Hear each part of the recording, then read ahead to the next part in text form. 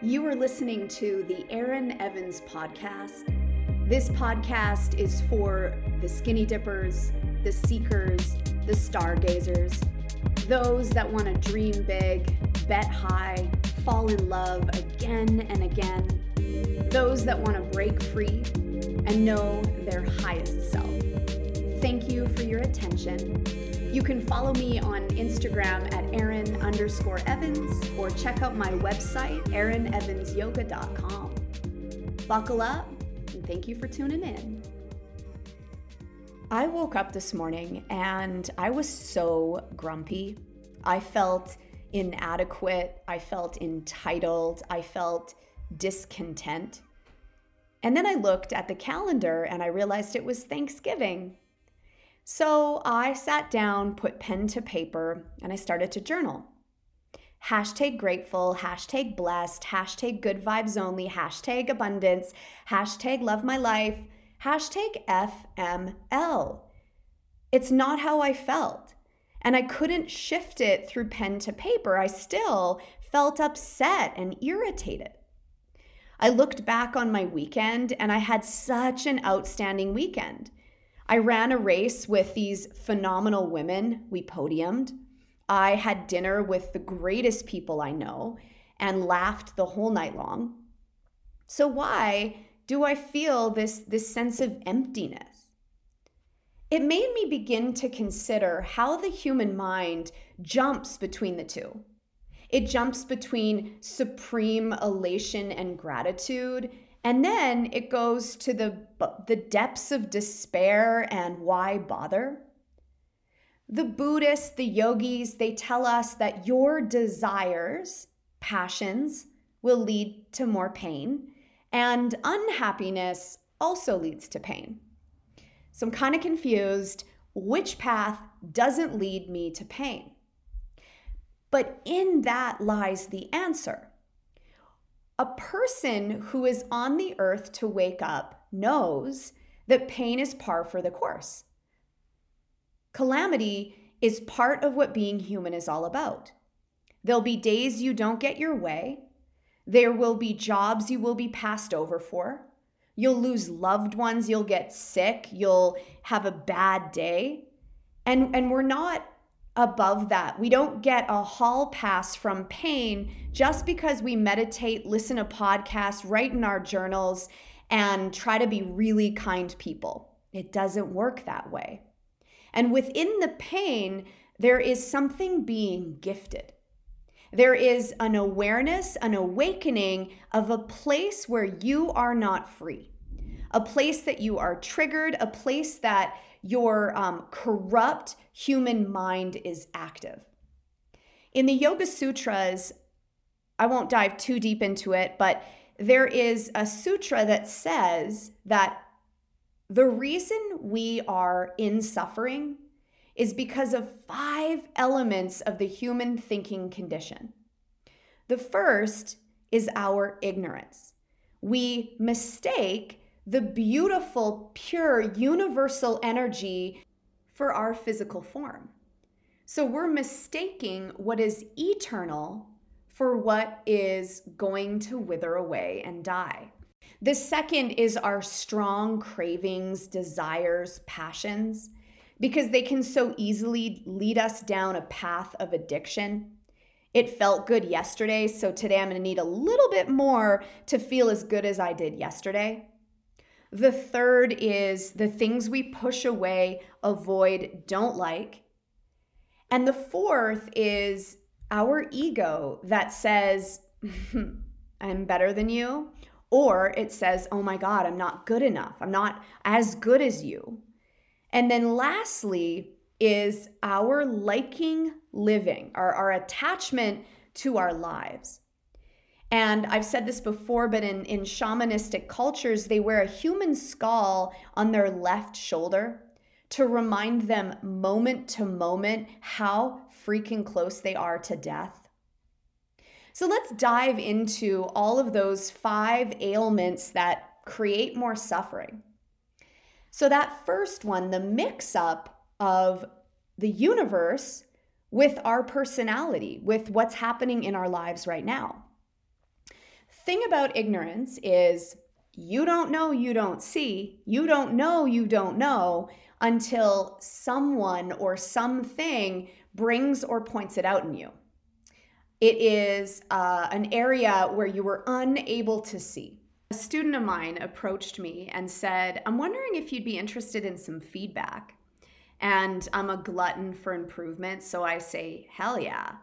She said, I observe that you use gender normative terms in yoga class, and I'm wondering if you'd consider making it more inclusive. I get my back up. It was not what I expected. I feel defensive. I'd say that's gender normative fragility. How could I possibly change, and why would I not use man or woman? I stew, I vent, I open. She suggests I use words like folks or people or person. I soften. Ignorance is the lack of information and knowledge, and you are not even aware you're doing it. I actually had never considered that my words were casting others away. I've since then changed my language and the lens through which I look. Every moment describes you as you are and gives you the opportunity to decide if that's who you want to be. Desire and attachment. Oh my God. Our desires drive every moment of our lives. We wake up, we want coffee. We're hungry. We're going to go for a run. We are getting our work done. We want to get our hair did, our nails did. And it's all driven by my desire, like what I want. And a desire is so important because it directs my life. My desire shows me what I am invested in, what I believe in, and where I'm headed. Problem is that it's a slippery slope. It is so easy to tip to one side, meaning I become addicted and attached to fame, getting my hair did, getting my nails did, that second cup of coffee. So we're treading lightly to follow our desires, but to remove the desires that are less than.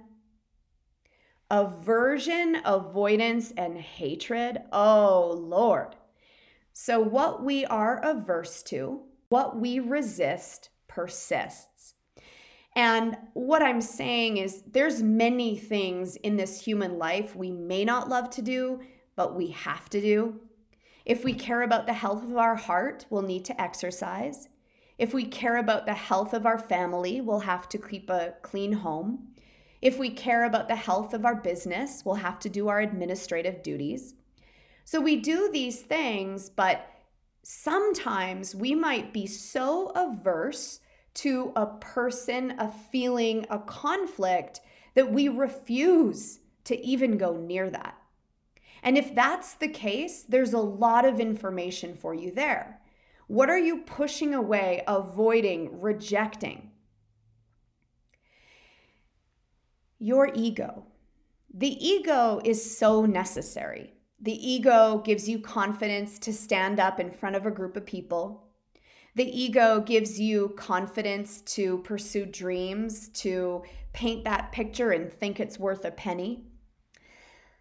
But the ego is such a sneaky little snake in that it so often knows itself through comparison and competition. I'm sizing you up. Are you better or are you worse? Are you more beautiful, more rich, more successful than me? And the thing about the ego is when I'm being comparative and competitive, I'm not on my own path. I've let the center of my center be you, another, success, failure, when in all reality, my job is to play my part. Your job is to play your part, and we're supposed to do it fucking well. And then the last thing that keeps us on the wheel of suffering is liking living. Yeah, Erin, I like living. I think everyone likes living. It's why our species, don't know how to say that word, is still in existence, because we like living. The entanglement occurs here when we start to grip and hold on to our lives the way they are, we start to believe that we refuse this idea of death because life is everything. But the yogi knows that life and death are two sides of the same coin. That when we live audacious and bold. We get after it. And when we die, we give our life, our energy over to the universe. I'd like to leave you with one of my favorite poems. You have been telling the people that this is the 11th hour. Now you must go back and tell the people that this is the hour. And there are things to be considered. Where are you living? What are you doing? What are your relationships? Are you in right relation? Where is your water? Know your garden. It's time to speak your truth. Create your community. Be good to yourself. And don't look outside yourself for a leader. This could be a good time.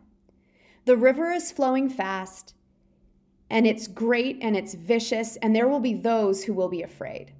They'll hold on to the shore, and they will feel as though they are being torn apart, and they will suffer greatly.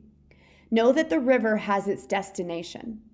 The elders say that we must let go of the shore, push off into the middle of the river, and keep our eyes open. Keep your head above water. And when it's over, see who is there with you and celebrate. At this time, we are to take nothing personally, least of all ourselves. For the moment that we do, our spiritual growth comes to a halt. The time of the lone wolf is over. Gather yourselves. Banish the word struggle from your attitude and your vocabulary. All that we do now must be done in a sacred manner and in celebration. We are the ones we have been waiting for. Hoppy Elder. There you have it. It is totally normal to be in a funk, and it is our job to go backward and track our patterns, because once we know ourselves well enough, we'll understand that our suffering is often of the same quality. Go back to the root and cut it. A friend of mine often says, if you don't want it to grow, don't give it light or water. I love you. Happy Thanksgiving. If you liked what you heard, be sure to rate and subscribe to this podcast.